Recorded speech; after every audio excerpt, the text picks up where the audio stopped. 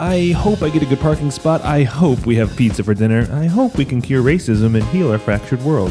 One of these things is not like the other.